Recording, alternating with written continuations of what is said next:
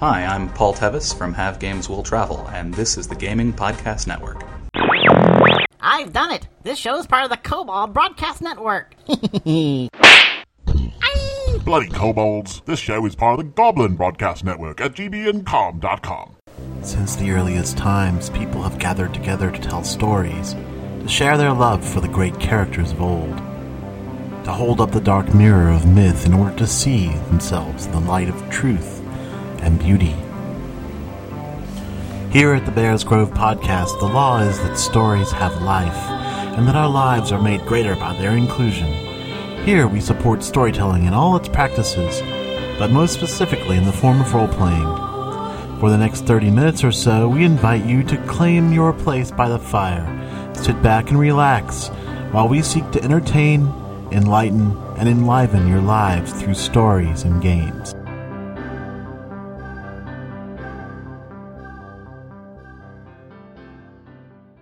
Hi there, and welcome to another Bears Grove podcast. In our show today, I've done a segment on Diceless role-playing, and as part of my ongoing Game With Me segment, I'm going to start you on a tour of a city in my own personal fantasy world. Finally, I'm going to talk a bit about gender and role-playing games in my Sex and Gaming segment. But first, some news and notes. It's a new month. Please don't forget to go to Podcast Alley and cast your vote for the Bears Grove. You know, I've heard some folks speak on podcasts as if Podcast Alley was a one-person, one-vote per month kind of thing. That's not true. You can vote for all of your favorite podcasts, not just one of them. So if you vote for Dragon's Landing, Gamer the Podcasting, and Misfit Brew, you can still vote for the Bears Grove, Dragonkin, and the Bears Grove Bardic Circle. This coming Easter weekend marks for me the 30th anniversary of my starting role-playing games. That's right, I got the AD&D Player's Handbook for my Easter present 30 years ago when I was 8 years old. So heck, I guess my gaming career and Apple Computer are like the same age. Whoa. And speaking of religious holidays, happy springtime to everyone in the Northern Hemisphere. The sun is shining, the birds are singing, the pollen is in full bloom, and I wish the plants would leave us out of their sex lives, but it just ain't happening. I'd like to announce that the Bears Grove is now a member of the Proud Pagan Podcasting Network. Now, you may ask yourself how the Bears Grove qualifies to be included in a podcasting network about New Age and Neo-Pagan spirituality and belief. Good question. Well, I identify as a Unitarian Universalist pagan, which is difficult to explain in a short announcement, but I will provide links in the show notes to those of you who are interested in finding out more about that. And since I am a UU pagan, and this is a pagan podcasting network, the show I create definitely counts as a member. So that adds another to the list of podcast networks I'm a part of. The Gaming Podcast Network at gamingpodcastnetwork.com, the Goblin Broadcast Network at gbncom.com, QPotter, and now the Proud Pagan Network at paganpodcasting.com. The Bears Grove is hosted by Liberated Syndication at libsyn.com. If you're thinking of starting your own podcast, I can't recommend Libsyn enough. I pay a very small amount of money per month to have them host this podcast, and they do an excellent job. The Bears Grove is an adult podcast, and as a result, may reference mature themes or explicit content. If you're not an adult, or even if you are and choose not to act like one, you're invited to turn the podcast off now. Thanks. Hello, I'm Joe Krause of the Electronic Frontier Foundation. For 15 years, we've protected your right to speak your mind online, from bulletin boards to podcasts. Join up at EFF.org. Next up, we have the promo for the Shadow Dance podcast. Shadow Dance podcast, promo take 1. A vampire and a druid walk into a bar. And the Waking Duck. Oh, God. We're such geeks. Shadow Dance podcast, promo take 2. All hail Caffeina in the name of the cup, the saucer, and the holy roast. Oh, God. Yeah, we're recovered Catholics. Shadow Dance podcast, promo take 3. Children of the night, what music they make. Something caught in your throat? It's What's the wrong with you? popcorn. Shadow Dance podcast, promo take 4. I got nothing. I I'm not good at this whole promotional thing. Neither I am I. read, I write, I study way too much. Just kind of like all of you people listening out there. Absolutely. So if you want to sit down and listen to some folks talk and then come up on the forums and talk back at us, we're going to be exploring Magic, Gen X, witchcraft, vampirism. We're just going to see if you can turn magic on its head and if it works right that way or how it works any which way. and we're open to suggestions. So stop up to www.shadowdancepodcast.com and leave us some feedback. Listen to the show. Right on, then. All right. Carry on. Eastbound and down, loaded up and trucking. Are we gonna do what they say can't be done? We've got a long way to go and a short time to get there. I'm eastbound just like no bandit run. I really like the Shadow Dance podcast for a lot of spiritual and philosophical reasons, but the most recent editions have had some interesting gaming content, talking a bit about how role-playing games influenced spiritual development. Chris Miller and Michelle Belanger are very interesting hosts, and they seem to be very good about getting interesting guests on to interview. You can find their podcast at shadowdancepodcast.com. For the record, I have no idea what the Eastbound and Down reference refers to. And also, I want to plug Nadi's Cronecast this week. Nadi is someone I met online. She's a perfectly darling, absolutely sweet soul who describes herself as an old, fat, loquacious woman. She has a lot to say about a lot of very interesting topics. My favorite parts of Nadi's podcast have to do with her snapshot moments of the OU Medieval Fair, which always make me smile. I also love the Tales of the Silver Hippo segment she did in one of her first podcasts, where she took a geocaching adventure she actually did in real life and translated it quixotically into a fantasy story. You can find a link to Nadi's podcast in the show notes. Next up, I have a segment on Diceless Roleplaying.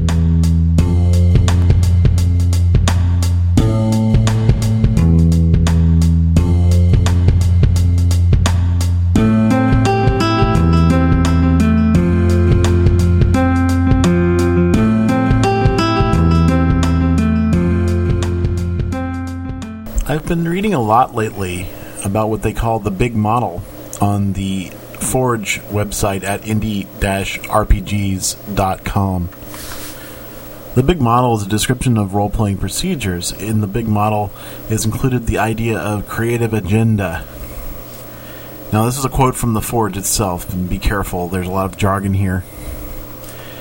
The aesthetic priorities and any matters of imaginative interest regarding role-playing, 3 distinct creative agendas are currently recognized.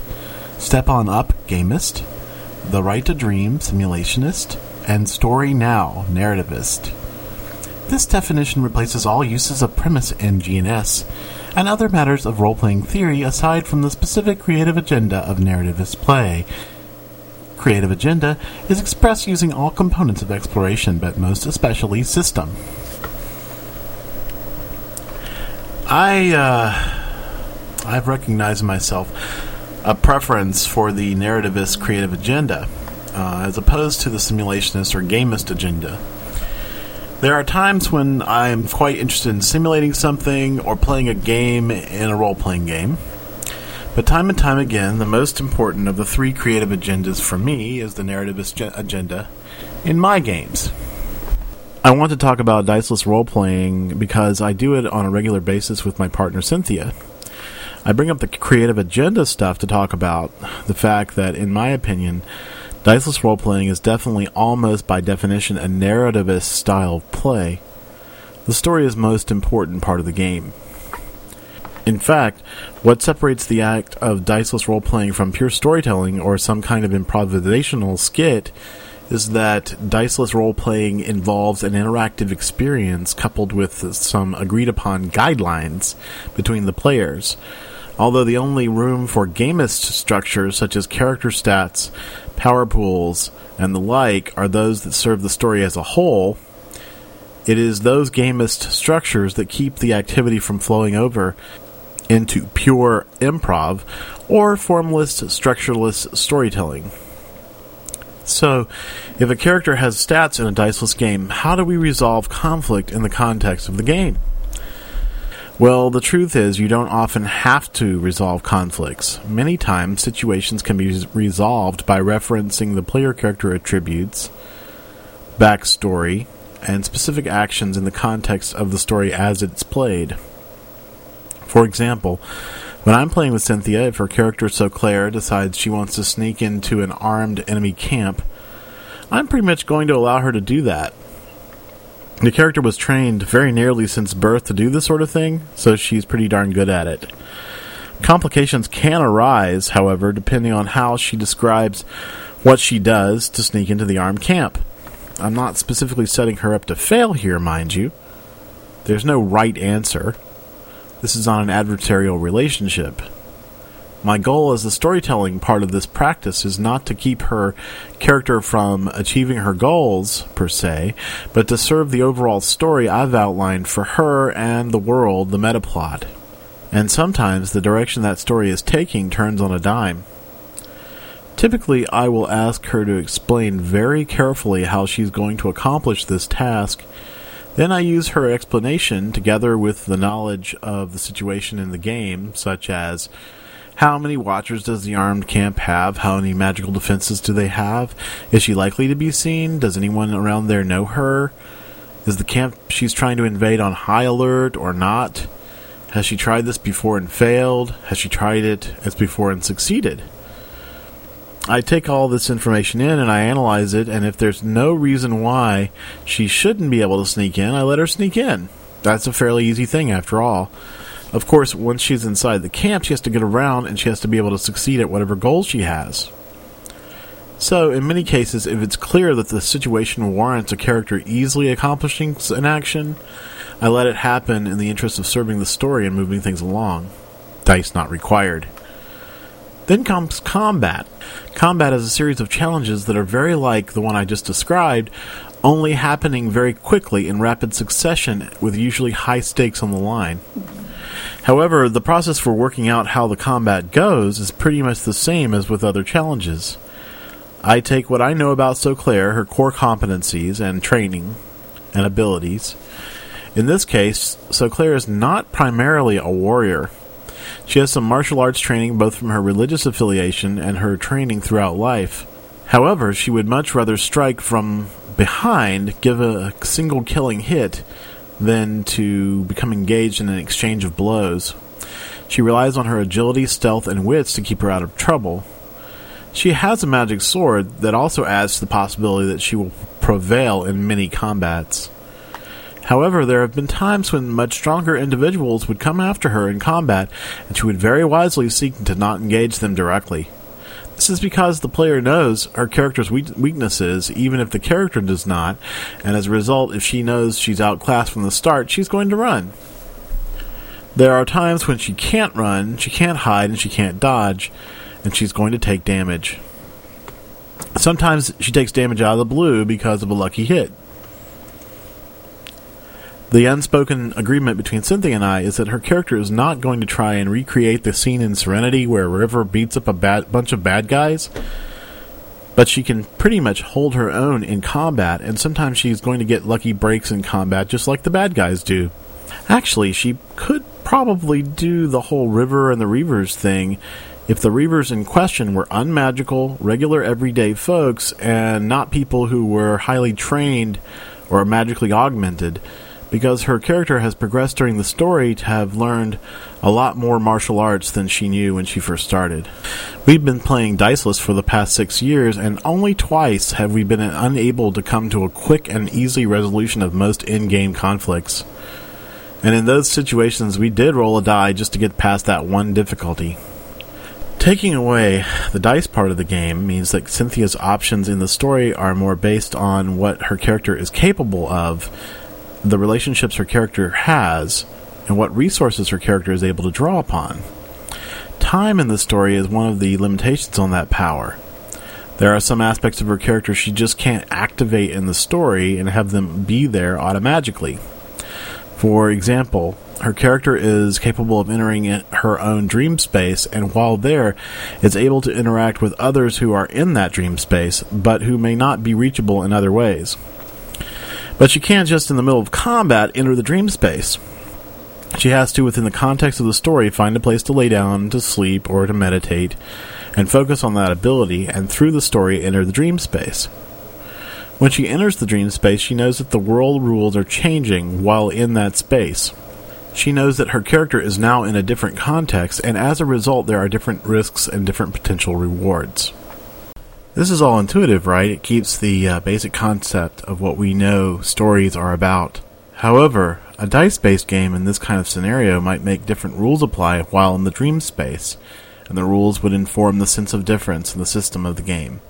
The difference here is that there are no specific rules or dice rolls associated with her entering dream space. If she needs to go, she goes. Or, if she's too exhausted to focus on it, she might instead fall into a deep sleep that denies her the dream space for that night. It all depends on what else is going on in the story.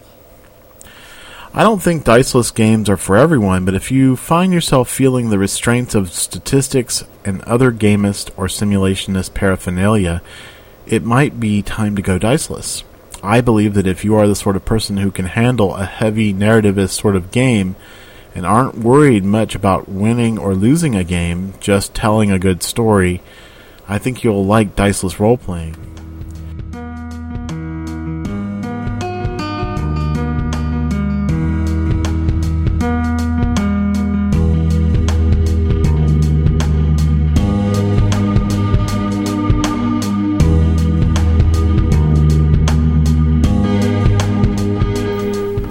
Hello there.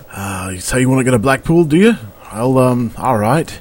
There is, we took a long journey to get here, through the forest and the trees. It's a benighted place, fairly, in the middle of everything. It's out there on the lake, more like an inland sea, really. Very, large, difficult to sail around the waters.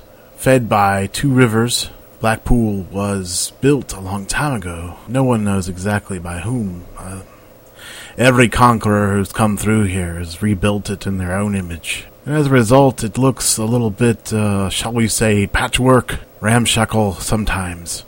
But as a result, the city has many faces. And you can always find what you're looking for here. So as you take a ferry boat across the river, be careful that you don't let your arms and legs hang in the water, because you might find that they become a snack.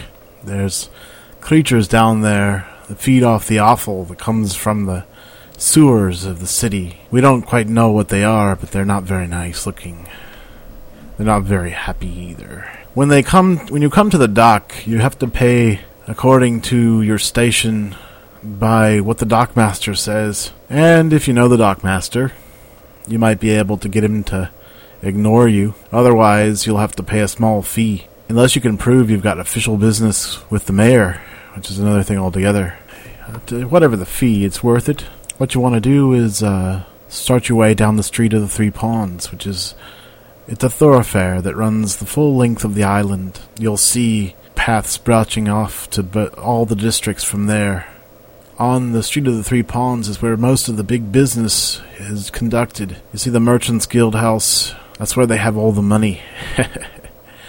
And down the street a bit, you'll see the Factors Guild.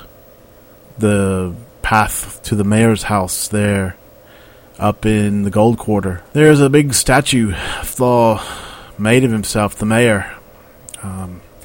Not everybody has a city with mayor who's a half-orc, but in this case, we really quite like him. He keeps the cogs of business turning. He has a head for such things.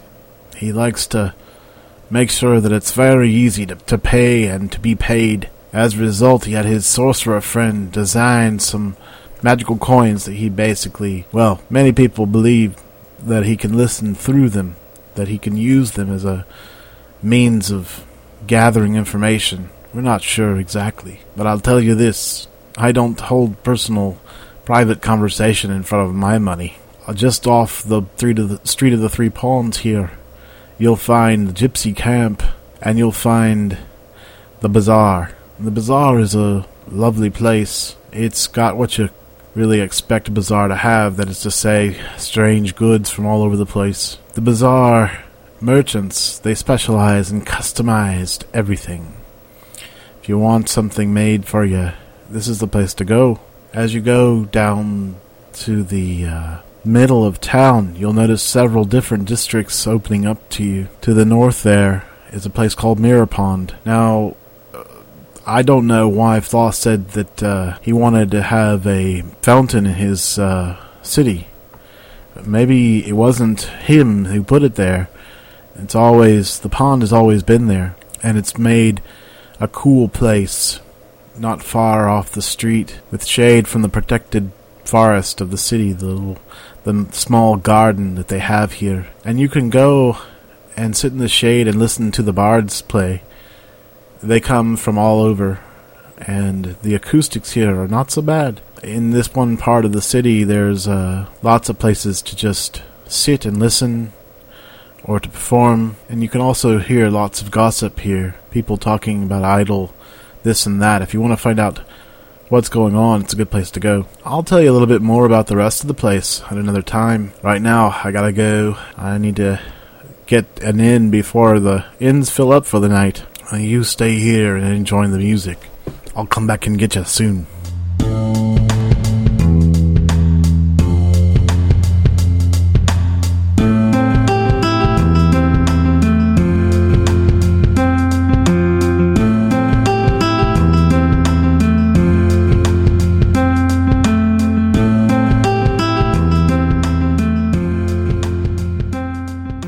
I wanted to talk a little bit about gender in the podcast today because I've been doing a few podcast segments about sex over the last couple of podcasts. The idea of gender is something that a lot of people take for granted because of the idea that someone's reproductive organs totally define their gender. This is as short-sighted as believing their reproductive organs totally define their sexual preference. In truth, gender is a continuum, a flowing of energy back and forth along dimensions of masculinity, femininity, aggressive, and passive energy. It is hard for most people to keep in mind that one's sexual preference and one's gender are not always matched up in an easy-to-guess or understand way. In fact, they are completely different things altogether.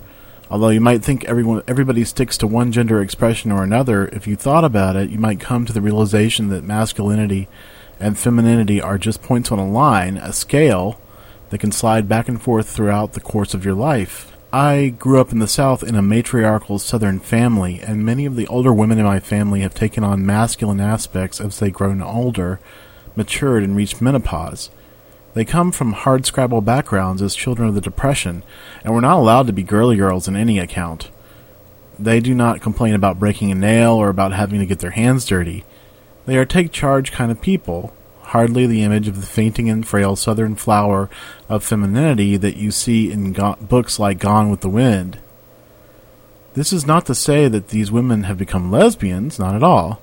If you ask them, I think they'd tell you that they're mostly abstemists, choosing to leave behind sexuality with their menopause, but they've had children and clearly have preferred men in the past. What does all of this have to do with role-playing games? You're probably wondering. Well, plenty. For one, you're playing a character that is different from yourself. And you're going to want to be mindful of the gender of your character.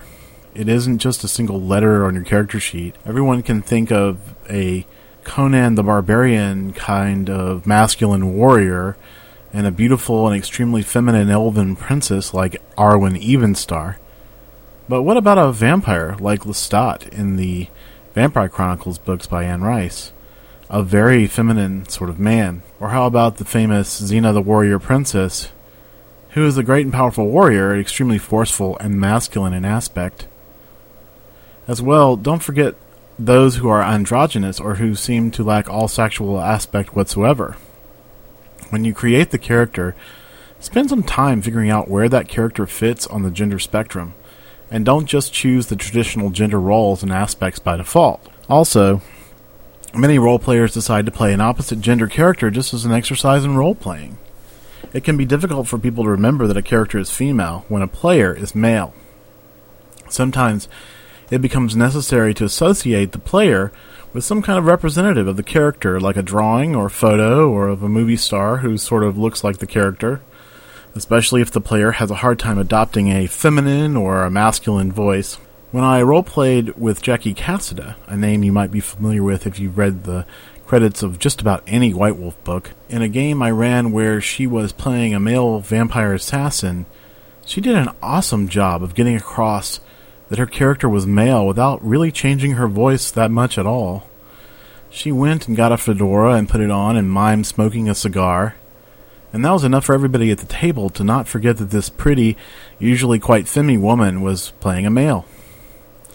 Second of all, magic has long been concerned with gender just as much as it has with sex.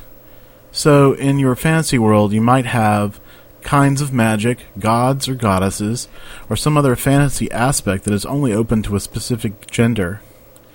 Traditionally, feminine magic has had to do with nurturing and healing, but don't forget about the aspects of wildness, blood, mystery, and secrets. Traditionally, masculine magic has been forceful and destructive, but don't forget about the protective and self-sacrificing aspect of the masculine powers. Having a hard time thinking about these non-traditional aspects? Well, think about Morgan Le Fay and Circe as practitioners of the dark and scary kind of female magic. And think about characters like King Arthur and Mercedes Lackey's Vaniel, who sacrificed themselves for the greater good, dying to try and protect something sacred to them. Finally, gender in a fantasy game is particularly interesting when it changes. That's right. As a kid, I remember snickering about magic items like the girdle of masculinity and femininity. In the RPG called Teenagers from Outer Space, there's even a ray gun called the boy-girl gun. Perfect, it says, for providing an even number of dance partners. Plenty of stories abound about male characters dying and being reincarnated as a female or vice versa. As well, there exists spells like Polymorph Self, Polymorph Other, and the like that allow gender to change. Because gender is such a big part of a character, I believe it is important for game referees to seek the consent of a player whose character you're inflicting a non-consensual gender change on. There are some people who absolutely refuse to play a character of the opposite gender from them, enough to the point where they'd rather quit than play that gender. Realize that there's likely to be some joking around and snickering about a character whose gender changes. It's such a transformative event that people seem to need to make a joke about it, to lighten the mood or burn off their nervousness. Realize once again that a character who changes gender might not change sexual orientation, and they may suddenly need time to figure everything out. Some of them are likely to just give up sex altogether in their new gender because they can't for the life of them decide to have sex with anyone. This is all part of the dramatic repercussions of the character's gender changing. In closing, let me say that I am personally against having any gender-related attribute modifiers or restrictions in game systems. For example, Pendragon is a game that simulates Arthurian tales.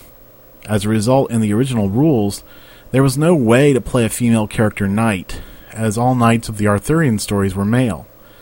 Since then, however, there's been a change made so that female knights can be created, as well as special character classes just for females.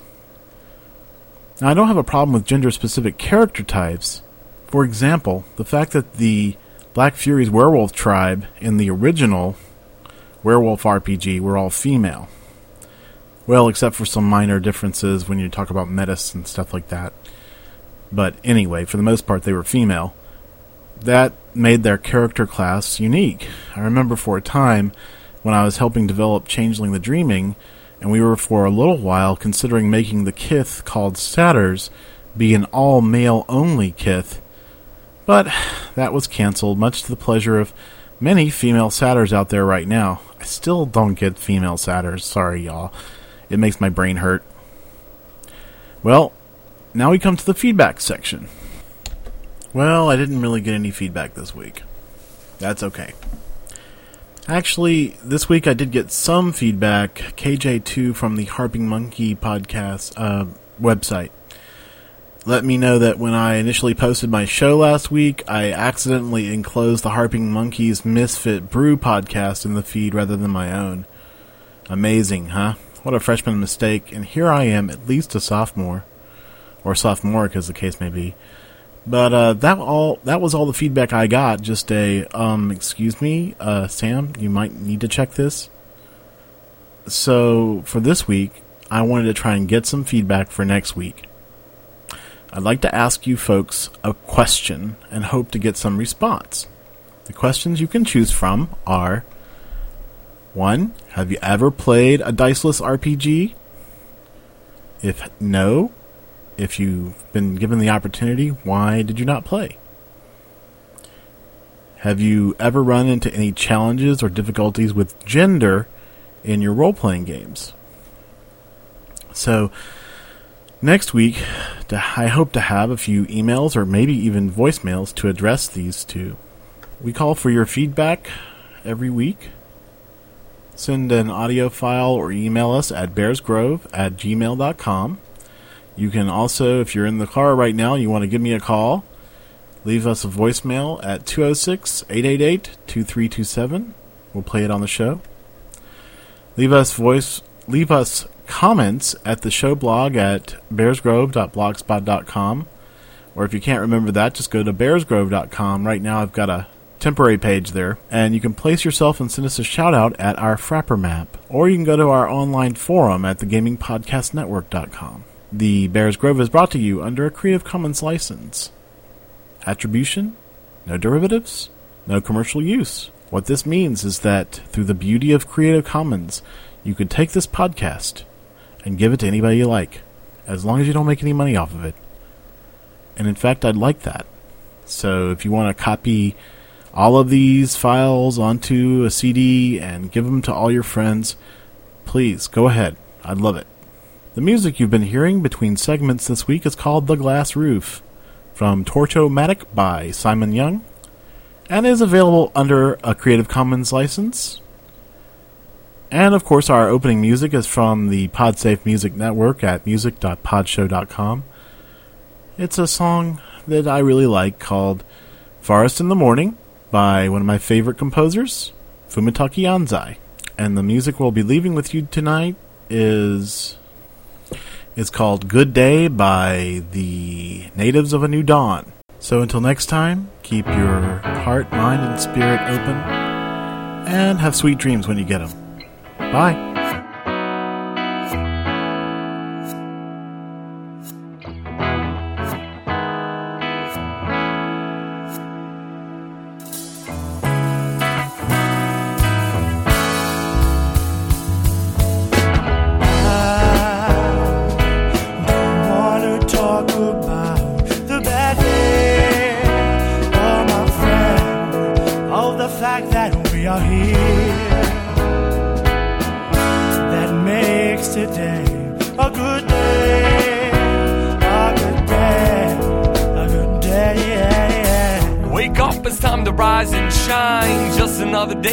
Life of mine. I take a deep breath, my lungs filled to capacity. It's gotta be a good day. Why? Because it has to be. Stretch out my arms, I exhale out my worries. Rejuvenated, no end of the possibilities. Peace of mind, it fills my bloodline. Yeah, my soul becomes whole as I swing from the vine. I'm unconcerned with time, I finally feel fine. Day is as it should be of my own design. There's no alarm clock needed when I rest, sleep, and dream. My circadian rhythms are all that I need, and I unchoose a bad day and I unchoose to breathe, because you can't have a good day unless you believe. Every day good and bad will both be around, so let's focus on listen to the positive sounds of a good day.